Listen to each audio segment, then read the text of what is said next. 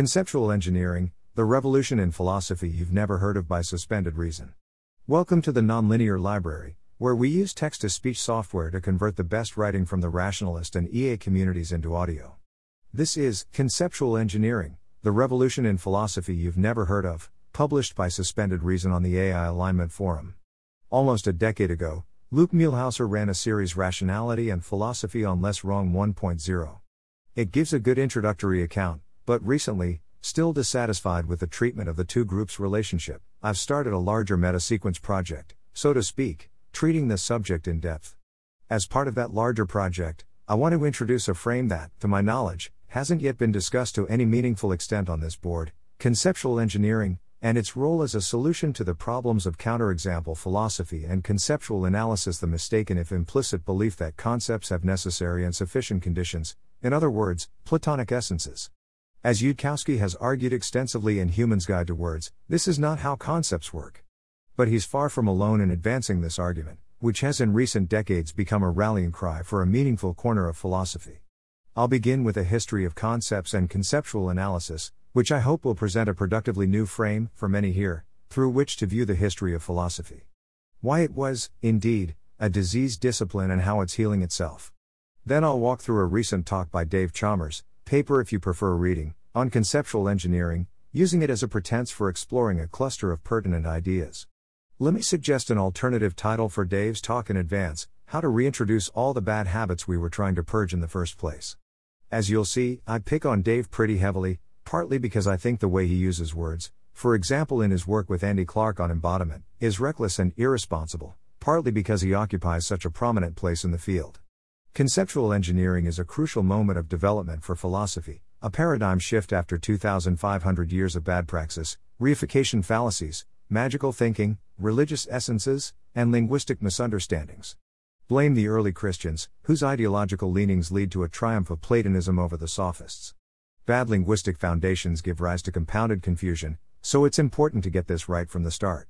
Raised in the old guard, Chalmers doesn't understand why conceptual engineering, CE, is needed, or the bigger disciplinary shift CE might represent. How did we get here? A history of concepts. I'll kick things off with a description of human intelligence from Jeurgen Schmidhuber, to help ground some of the vocabulary I'll be using in the place of, less useful, concepts from the philosophical traditions. As we interact with the world to achieve goals, we are constructing internal models of the world, predicting and thus partially compressing the data history we are observing. If the predictor compressor is a biological or artificial recurrent neural network, RNN, it will automatically create feature hierarchies, lower-level neurons corresponding to simple feature detectors similar to those found in human brains, higher-layer neurons typically corresponding to more abstract features, but fine-grained where necessary. Like any good compressor, the RNN will learn to identify shared regularities among different already existing internal data structures, and generate prototype encodings, across neuron populations, or symbols for frequently occurring observation subsequences, to shrink the storage space needed for the whole. We see this in our artificial RNNs all the time.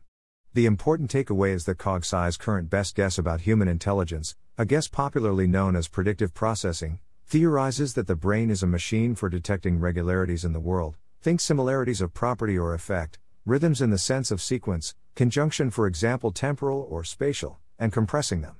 These compressions underpin the daily probabilistic and inferential work we think of as the very basis of our intelligence. Concepts play an important role in this process. They are bundles of regularities tied together by family resemblance, collections of varyingly held properties or traits which are united in some instrumentally useful way which justifies the unification.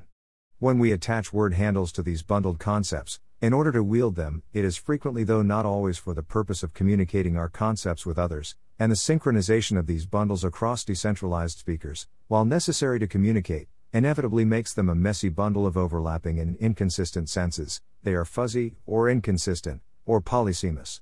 For a while, arguably until Wittgenstein, philosophy had what is now called a classical account of concepts as consisting of sufficient and necessary conditions.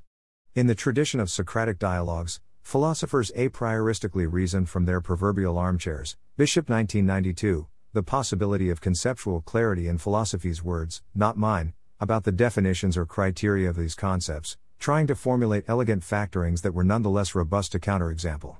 Counterexample challenges to a proposed definition or set of criteria took the form of presenting a situation which, so the challenger reasoned, intuitively seemed to not be a case of the concept under consideration, despite fitting the proposed factoring. Or of course, the inverse, a case which intuitively seemed like a member but did not fit the proposed criteria. Intuitive to whom is one pertinent question among many. The legitimacy of this mode of inquiry depended on there being necessary and sufficient criteria for concepts. If such a challenge was enough to send the proposing philosopher back to the drawing board, it had to be assumed that a properly factored concept would deflect any such attacks. Once the correct and elegant definition was found, there was no possible member, extension, which could fit the criteria but not feel intuitively like a member, nor was there an intuitive member which did not fit the criteria. Broadly construed, I believe it fair to call this style of philosophy conceptual analysis, CA. The term is established as an organizing praxis of 20th century analytic philosophy, but, despite meaningful differences between Platonic philosophy and this analytic practice, I will argue that there is a meaningful through line between them. While the analytics may not have believed in a form of the good, or the pious, which exists out there, they did, nonetheless, broadly believe that there were sufficient and necessary conditions for concepts, that there was a very simple to describe, if hard to discover, pattern or logic behind all members of the concept's extension, which formed the goal of analysis. This does, implicitly, pledge allegiance to some form of reality in the world of the concept, its having a meaningful structure or regularity in the world. While this may be the case at the beginning of a concept's lifespan, entropy has quickly ratcheted by early childhood, stretching, metaphorical reapplication and generalization, the overspecification of coinciding properties. The history I'm arguing might be less than charitable to conceptual analysis. John Livingood, philosopher out of Urbana-Champaign and member of the old LessWrong, made strong points in conversation for CA's comparative merits over predecessors, points I hope to publish in a forthcoming post. But you can ignore my argument and just take it from the CEP, which if nothing else can be relied on for providing the more or less uncontroversial take. Paradigmatic conceptual analyses offer definitions of concepts that are to be tested against potential counterexamples that are identified via thought experiments. Many take it to be the essence of philosophy. Margolis and Lawrence 2019. Such comments are littered throughout contemporary philosophical literature. As can be inferred from the juxtaposition of the Schmidhuber-influenced cognitive scientific description of concepts, above, with the classical account, conception of concepts, and their character, was meaningfully wrong. Wittgenstein's 1953 investigations inspired Eleanor Rosch's prototype theory which, along with the concept fuzzy concepts, and the support of developmental psychology, began pushing back on the classical account. Counterexample philosophy, which rested on an unfounded faith in intuition plus this malformed sufficient and necessary factoring of concepts, is a secondary casualty in progress. The traditional method for problematizing, or disproving, philosophical accountings of concepts is losing credibility in the discourse as we speak. It has been perhaps the biggest paradigm shift in the field since its beginning in the 1970s. This brings us up to our current state, a nascent field of conceptual engineering, with its origins in papers from the 1990s by Kreth, Bishop, Ramsey, Blackburn, Graham, Horgan, and more. Many, though far from all, in analytic have given up on classical analysis since the late 20th fall. A few approaches have taken their place, like experimental conceptual analysis or empirical lexicography a la Southern fundamentalists, where competent language speakers are polled about how they use concepts. While these projects continue the descriptive bent of analysis, they shift the method of inquiry from a prioristic to empirical, and no longer chase their tail after elegant, robust, complete descriptions. Other strategies are more prescriptive, such as the realm of conceptual engineering, where philosophers are today more alert to the discretionary, lexicographic nature of the work they are attending to, and are broadly intentional within that space. Current work includes attempting to figure out valid grounds by which to judge the quality of a conceptual re-engineering, i.e. reformulation, casually used, recarving up the world, or changing ownership rights to different extensions. The discourse is young. The first steps are establishing what this strategy even consists of. Chalmers is in this last camp, trying test out conceptual engineering by applying it to the concept conceptual engineering. How about we start here, he says, how about we start by testing the concept on itself? He flails from the gate. Back to the text. The problem is that Chalmers doesn't understand what engineering is, despite spending the opening of his lecture giving definitions of it. No, that's not quite right. Ironically, it is Chalmers's inquiry into the definition of engineering which demonstrates his lack of understanding to what the approach entails, dooming him to repeating the problems of philosophy's past. Let me try to explain. Chalmers. What is conceptual engineering? There is an obvious way to come at this. To find the definition of conceptual engineering, go look up the definition of engineering, and then just appeal to compositionality. At first blow this seems like a joke, indeed it's delivered as a joke, but it is, Chalmers assures us, the method he actually used. Based on a casual survey of different engineering associations and various definitions of engineering on the web, he distills engineering to the elegant and aspiring robust, designing, building, and analyzing. Then he tweaks some words that are already overburdened. Analyze is already taken when it comes to concepts, that's what we're trying to get away from, remember? Conceptual analysis, so he substitutes evaluate for analyze. And maybe, he writes, implementing is better than building. So we wind up with, conceptual engineering is designing, implementing, and evaluating concepts. This doesn't seem like a bad definition, you protest, and it isn't. But we were never looking for a definition. That's the realm of conceptual analysis. We quit that shit alongside nicotine, back in the 80s. Alright, so what are we trying to do? We're trying to solve a problem, multiple problems actually. The original problem was that we had concepts like meaning and belief that, in folk usage, were vague, or didn't formalize cleanly, and philosophers quite reasonably intuited that, in order to communicate and make true statements about these concepts, we first had to know what they were. The is verb implies a usage mission, description over prescription. The problem we're trying to solve is, itself, in part, conceptual analysis, plus the problems conceptual analysis tried originally to solve but instead largely exacerbated. This, not incidentally, is how an engineer approaches the world, how an engineer would approach writing Chalmers's lecture. Engineers see a problem and then they design a solution that fits the current state of things, context, constraints, affordances, to bring about the desired state of affairs. Chalmers is just an analyst, and he can only regurgitate definitions like his analyst forebearers. Indeed, what is Chalmers actually figuring out, when he consults the definition of engineering? In 1999, Simon Blackburn proposes the term conceptual engineering as a description of what he's up to, as a philosopher. He goes on to use it several times in the text, think, a compelling introduction to philosophy, typically to mean something like reflecting. We might wonder whether what we say is objectively true, or merely the outcome of our own perspective, or our own take on a situation. Thinking about this, we confront categories like knowledge, objectivity, truth, and we may want to think about them. At that point, we are reflecting on concepts and procedures and beliefs that we normally just use. We are looking at the scaffolding of our thought, and doing conceptual engineering. For reasons still opaque to me, the usage becomes tied up with the larger post-CA discourse. To understand what's going on in this larger discourse, or to understand what this larger discourse ought to be up to, Chalmers reverse engineers the naming.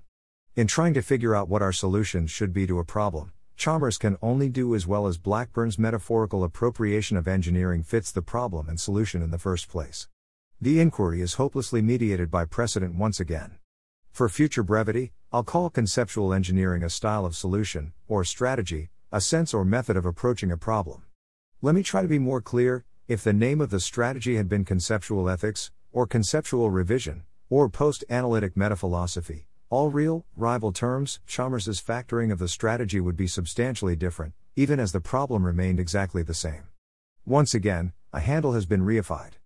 Admittedly, the convergence of many philosophers in organizing around this term, conceptual engineering, tells us that there is something in it which is aligned with the individual actor's missions, but the amount of historical chance and non-problem related reasons for its selection obfuscates our sense of the problem instead of clarifying it. Let us not ask, what is the definition of the strategy we wish to design, so we may know how to design it? Let us ask, what is the problem, so that we can design the strategy to fit it? This is engineering. De novo and re-engineering. Chalmers. So I encourage making a distinction between what I call de novo engineering and re-engineering. De novo engineering is building a new bridge, program, concept, whatever. Re-engineering is fixing or replacing an old bridge, program, concept, or whatever. The name is still up for grabs. At one point I was using de novo versus de vetero, but someone pointed out to me that wasn't really proper Latin. It's not totally straightforward to draw the distinction. There are some hard cases. Here's the Tappan Zee Bridge, just up the Hudson River from here. The old Tappan Zee Bridge is still there, and they're building a new bridge in the same location as the old bridge, in order to replace the old bridge. Is that de novo because it's a new bridge, or is it re-engineering because it's a replacement?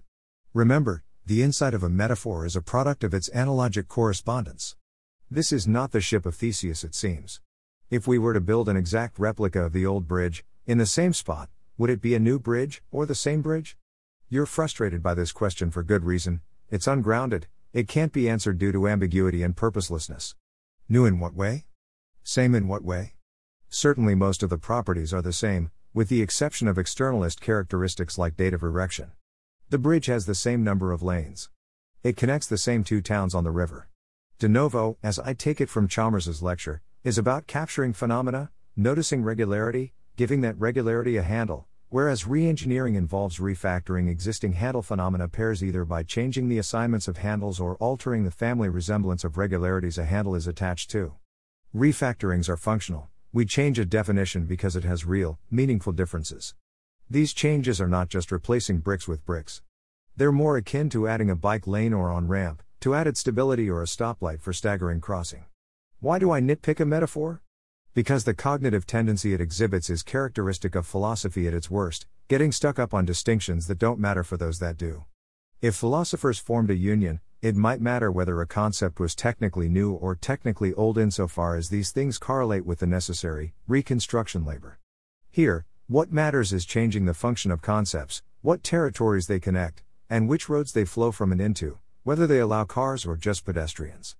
Re-engineering an old concept such that it has the same extensions and intentions as before doesn't even make sense as a project. Abstracting, distinguishing, and usefulness. At this point, we have an understanding of what concepts are, and of the problems with concepts. We need to hammer down what a concept is if we want to be able to say meaningful things about it. It's worth exploring a bit more, though, what we would want from conceptual engineering, its commission, so to speak, as well as qualities of concepts which make them so hard to wield. Each concept in our folk vocabulary has a use.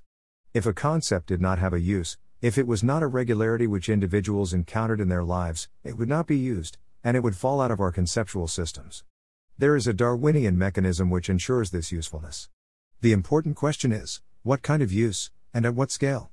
For a prospective vegetable gardener shopping at a garden supply store, there is a clear distinction between clay-based soil and sand-based soil. They drain and hold water differently, something of significant consequence for the behavior of a gardener. But whether the soil is light brown or dark brown likely matters very little to him. We can suppose he makes no distinction. However, for a community of land artists, who make visual works with earth and soil, coloration matters quite a bit.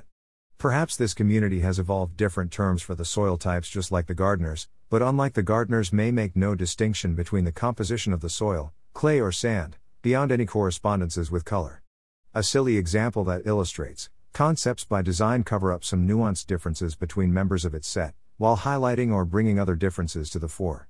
The first law of metaphysics: no two things are identical, not even two composites with identical subatomic particle makeups, for at the very least, these things differ in their locations in spacetime. Their particles are not the same particles, even if the types are. Thus things are and can only be the same in senses. There is a smooth gradient between analogy and what we call equivalence, a gradient formed by the number of shared senses. We create our concepts around the distinctions that matter, for us as a community, and we do so with a minimum of entropy, leaving alone those distinctions that do not. This is well accepted in classification, but has not as fully permeated the discourse around concepts as one might wish. Concepts and categories are, similarly, pairings of handles or designators with useful to compress regularities. Bundling and unbundling. In everyday life, the concept of sound is both phenomenological experience and physical wave.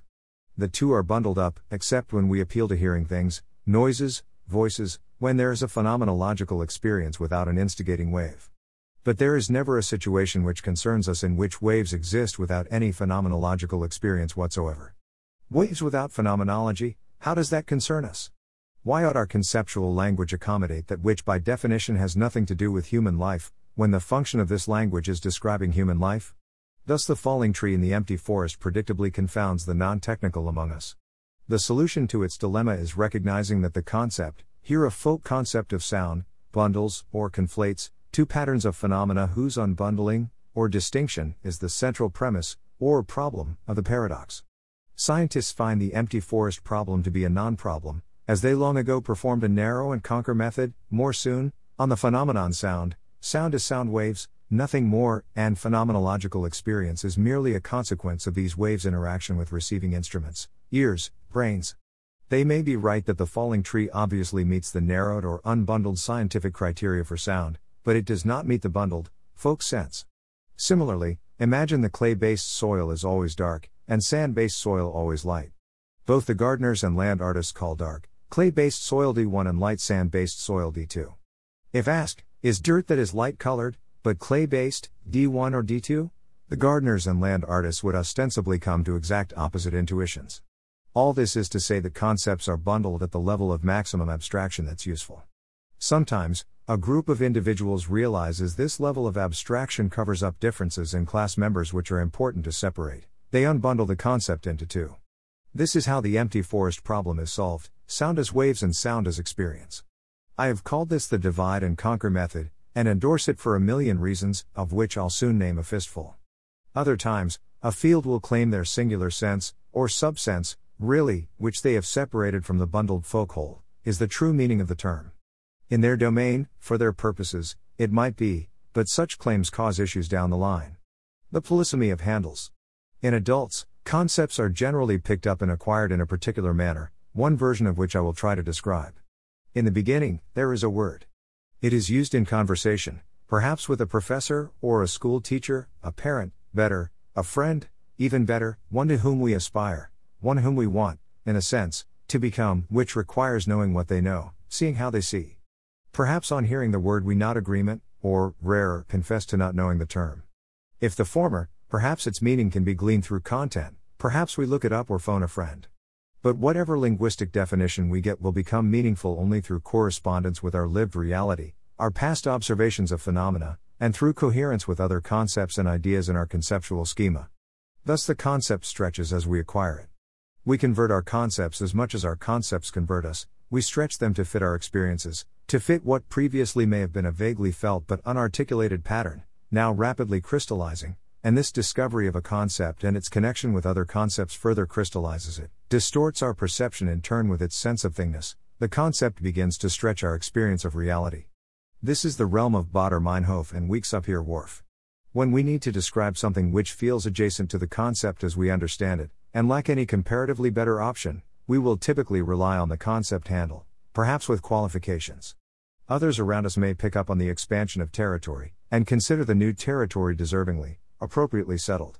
Lakoff details this process with respect to metaphor. Our understanding of concreta helped give rise to our abstract concepts, by providing us a metaphorical language and framework to begin describing abstract domain.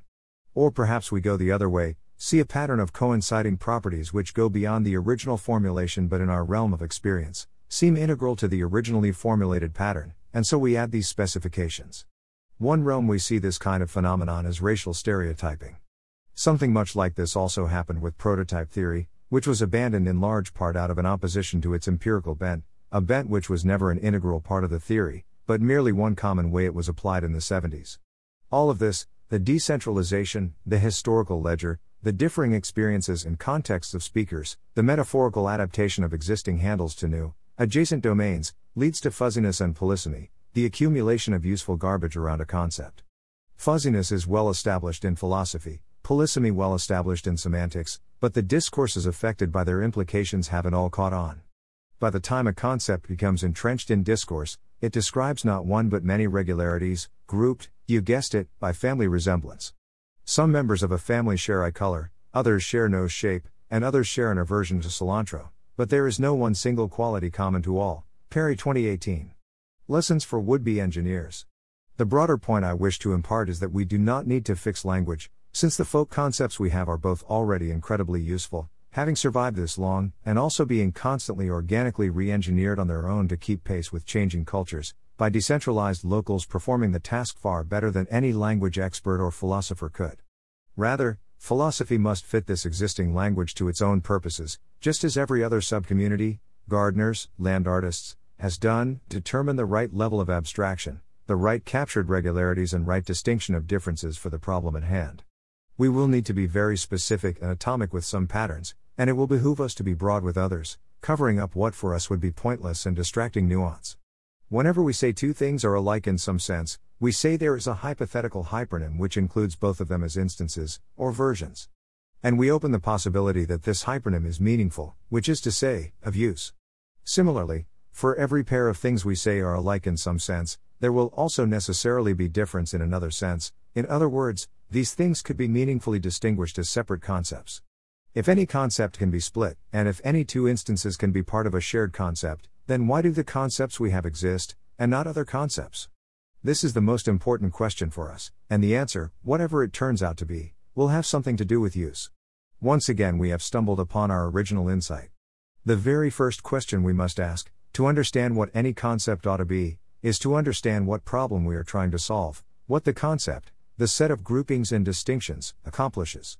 The concept conceptual engineering is merely one, and arguably the first, concept we should factor, but we cannot be totally determinate in our factoring of it. Its approach will always be contingent on the specific concept it engineers, since that concept exists to solve a unique problem, i.e. has a unique function. Indeed, that might be all we can say, and so I'll make my own stab at what conceptual engineering ought to mean, the remapping of a portion of territory such that the map will be more useful with respect to the circumstances of our need. E-belief, a case study in linguistic malpractice. Back in the 90s, Clark and Chalmers defined an extended belief, for example a belief that was written in a notebook, forgotten, and referenced as a source of personal authority on the matter, as a belief proper. It is interesting to note that this claim takes the inverse form of traditional counterexample philosophy arguments. Despite native speakers not intuitively extending the concept belief to include e-belief, we advocate for it nonetheless. Clark thinks the factoring is useful to cognitive science, Chalmers thinks it's fun. The real question is why didn't they call it e-belief? Which is a question very difficult to answer for any single case, but more tractable to answer broadly. Claims to redefining our understanding of a foundational concept like belief are interesting, and contentious, a territory and status grab in the intellectual field, whereas a claim to discover a thing that is sort of like belief, or like, sorta kinda one part of what we usually mean by belief but not what we mean by it in another sense doesn't cut it for newsworthiness. Here's extended belief, aided by note-taking systems and sticky notes. Well, if you wrote something you knew was false down in a notebook, and then forgot the original truth, you'd believe the falsehood, in one sense that we mean when we use the word believe. I'm strawmanning its factoring. It describes a real chunk of cognition, of cognitive enmeshment in a technological age, and the way we use culture to outsource thinking, but at the end of the day, one, self-framing, e-belief is belief proper, attracts a lot of glitz, and one framing doesn't. Here's Chalmers. Andy and I could have introduced a new term, e-belief, to cover all these extended cases, and made claims about how unified e-belief is with the ordinary cases of believing and how e-belief plays the most important role. Yeah, that would have been great. We could have done that, but what fun would that have been? The word belief is used a lot, it's got certain attractions in explanation, so attaching the word belief to a concept plays certain pragmatically useful roles. He continues. Likewise the word conceptual engineering is cool, people have conferences on it pragmatically it makes sense to try to attach this thing you're interested in to this word. He's 80% right and 100% wrong. Yes, there is a pragmatic incentive to attach your carving to existing carvings, to try to take over land, since contested land is more valuable. It's real simple, urban real estate is expensive, and this is the equivalent of squatters' rights on downtown apartments. Chalmers and Clark's factoring of extended cognition is good, but they throw in a claim on contested linguistic territory for the glitz and glam. These are the natural incentives of success in a field. That it's incentivized doesn't mean it's linguistic behavior philosophers ought to encourage, and David ought know better. If two people have different factorings of a word, they will start disagreeing about how to apply it, and they will apply it in ways that offend or confuse the other people. This is how bad things happen. Chalmers wrote a 60-page, 2011 paper on verbal disputes about exactly this. I'm inclined to wonder whether he really did take the concept from LessWrong, where he has freely admitted to have been hanging out on circa 2010, a year or two after the publication of linguistic sequences which discussed, at length, the workings of verbal disputes. They're referred to as tabooing your words. The more charitable alternative is that this is just a concept in the water for analytic philosophy, it's bar talk, or folk wisdom, and Chalmers was the guy who got around to formalizing it.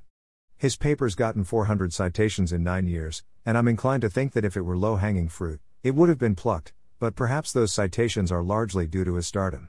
The point is, the lesson of verbal disputes is, you have to first be talking about the same thing with respect to the current dimensions of conversation or analysis or whatever, in order to have a reliably productive conversation or analysis or whatever. Throwing another selfish semus in the polysemous belief is like littering in the commons. The problems with narrowness, or the benefits of division. I've written previously on various blogs about what I call linguistic conquests, epistemic strategies in which a polysemous concept, the product of a massive decentralized system of speakers operating in different environments across space and time, who using metaphor and inference have stretched its meaning into new applications, is considered to have been wrestled into understanding, when what in fact has occurred is a redefinition or refactoring of the original which moves it down a weight class, makes it easier to pin to the mat.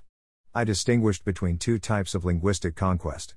First, the narrow and conquer method, where a specific subsense of a concept is taken to be its true or essential meaning, the core which defines its conceptness.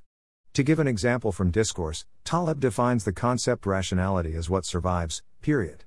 The second style I term divide and conquer, where multiple subsenses are distinguished and named in an attempt to preserve all relevant subsenses while also gaining the ability to talk about one specific subsense. To give an example from discourse, Yudkowsky separates rationality into epistemic rationality, the pursuit of increasingly predictive models which are true in a loose correspondence sense, and instrumental rationality, the pursuit of models which lead to in the world flourishing, for example via adaptive self-deception or magical thinking. This second sense is much like Taleb's, rationality is what works. Conquest by narrowing throw out all the richly bundled senses of a concept while keeping only the immediately useful, it's wasteful in its parsimony. It leaves not even a ghost of these other senses past, advertising itself as the original bundled whole while erasing the richness which once existed there. It leads to verbal disputes, term confusion, talking past each other. It impoverishes our language. Division preserves the original, bundled concept in full, documenting and preserving the different senses rather than purging all but the one. It advertises this history, intended meaning, received meaning, the qualifier indicates that these are hypernyms of meaning, which encompasses them both. Not just this, but the qualifier indicates the character of the subsense in a way that a narrowed umbrella original never will. Our understanding of the original has been improved even as our instrumental ability to wield its subsenses grows. Instead of stranding itself from discourse at large, the divided term has clarified discourse at large. Chalmers, for his part, sees no difference between heteronymous and homonymous conceptual engineering, his own terms for two-word type maneuvers. He gives as an example Ned Block factoring access consciousness from consciousness, and one-word type maneuvers. One must imagine this apathy can only come from not having thought the difference through. He gives some nod, homonymous conceptual engineering, especially for theoretical purposes, can be very confusing, with all these multiple meanings floating around. Forgive him, he's speaking out loud, but not fully. Ironically, divide and conquer methods are, quite literally, the solution to verbal disputes, while narrow and conquer methods, meanwhile, are, while not the sole cause of verbal disputes, one of its primary causes. Two discourses believe they have radically different stances on the nature of a phenomenon, only to realize they have radically different stances on the factoring of a word. Another way of framing this, you must always preserve the full extensional coverage. It's no good to carve terms and then discard the unused chunks, like land falling into the sea, listening habitable ground, collapsing under people's feet. I'm getting histrionic, but bear with me. If you plan on only maintaining a patch of your estate, you must cede the rest of the land to the commons. Plain and simple, an old-world philosophy. Division also answers Strawson's challenge: if you divide a topic into agreeably constituent sense parts, and give independent answers for each sense, you have given an accounting of the full topic. Dave, by contrast, can only respond, sure, I'm changing the topic, here's an interesting topic. A quick Q&A. I'm going to close by answering an audience question for Dave, because unfortunately he does not do so good a job, primarily on account of not understanding conceptual engineering. Paul Bogosian, thanks Dave. Very useful distinctions. Note, it's unclear why Chalmers' distinctions are useful, since he has not indicated any uses for them. To introduce a new example, to me one of the most prominent examples of de novo engineering is the concept genocide. Lemkin noticed that there was a phenomenon that had not been picked out. It had certain features, he thought those features were important for legal purposes, moral purposes, and so on. And so he introduced the concept in order to name that. He's on the money here, and then he loses it. That general phenomenon, where you notice a phenomenon, of course there are many phenomena, there are murders committed on a Tuesday, you could introduce a word for that, but there, although you might have introduced a new concept, it's not clear what use is the word. So it looks as though. Science, right? Paul is a bit confused here also. Noticing phenomena in the world is not something particular to science, the detection of regularity is cognition itself. If we believe Schmidhuber or Friston, this is the organizing principle of life, via error minimization and compression. Theorizing is a better word for it. And yet, to the crux of the issue he touches on, why don't we introduce a word for murders committed on a Tuesday? You say, well, what would be the point? Exactly. This isn't a very hard issue to think through, it's intuitively quite tractable. Paul also happens to mention why the concept genocide was termed. He just had to put the two together. Genocide had legal and moral purposes, it let you argue that the leader of a country, or his bureaucrats, were culpable of something especially atrocious. It's a tool of justice. That's why it exists, to distinguish an especially heinous case of statecraft from more banal ones. When we pick out irregularity and make it a thing, we are doing so because the thingness of that regularity is of use, because it distinguishes something we'd like to know, the same way sandy soil distinguishes something gardeners would like to know. Thanks for listening. To help us out with the Nonlinear Library or to learn more, please visit nonlinear.org.